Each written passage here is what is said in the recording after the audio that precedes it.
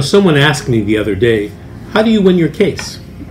My name is Vince Davis. I'm an attorney in California, and I've been practicing over 30 years. I'm an expert in CPS and DCFS cases. Come with me and I'm going to tell you how you can win your case. Now, the first thing that you have to decide is what module you're in. For purposes of legal analysis and strategies, I've divided CPS cases into 5 different modules. The first module is the module where you happen to have your detention hearing. It's the very first hearing. The second module is the jurisdictional hearing.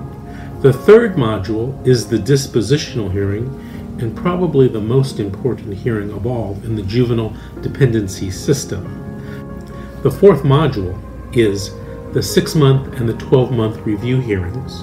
And the fifth module is what is called the selection and implementation hearing, the 366.26 hearing.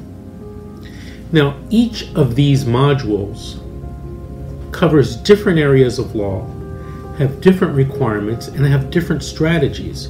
So you can't approach each module as if it were the same. They are significantly different. Now, here's a story I want to tell you. It happened a few weeks ago. A woman calls me and says, we're at the disposition hearing, Module 3.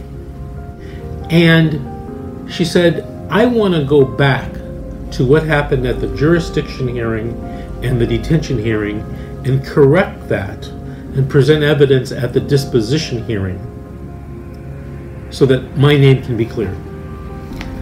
I told her, I said, look, you can't go back to Module 1 and Module 2.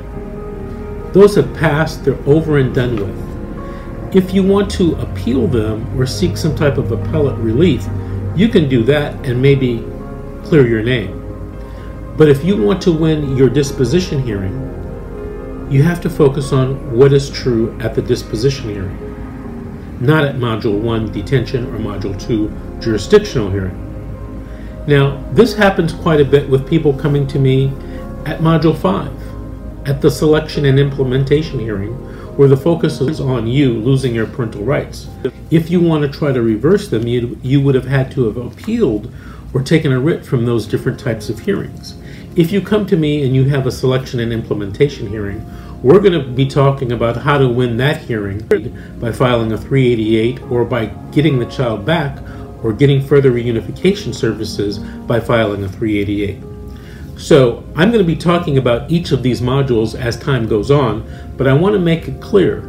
If you're in Module 1, 2, 3, 4, and 5, there are very specific modules that have a very specific strategy and legal analysis. And we have to work within the law and the system if we're going to try to win in order to get your children back.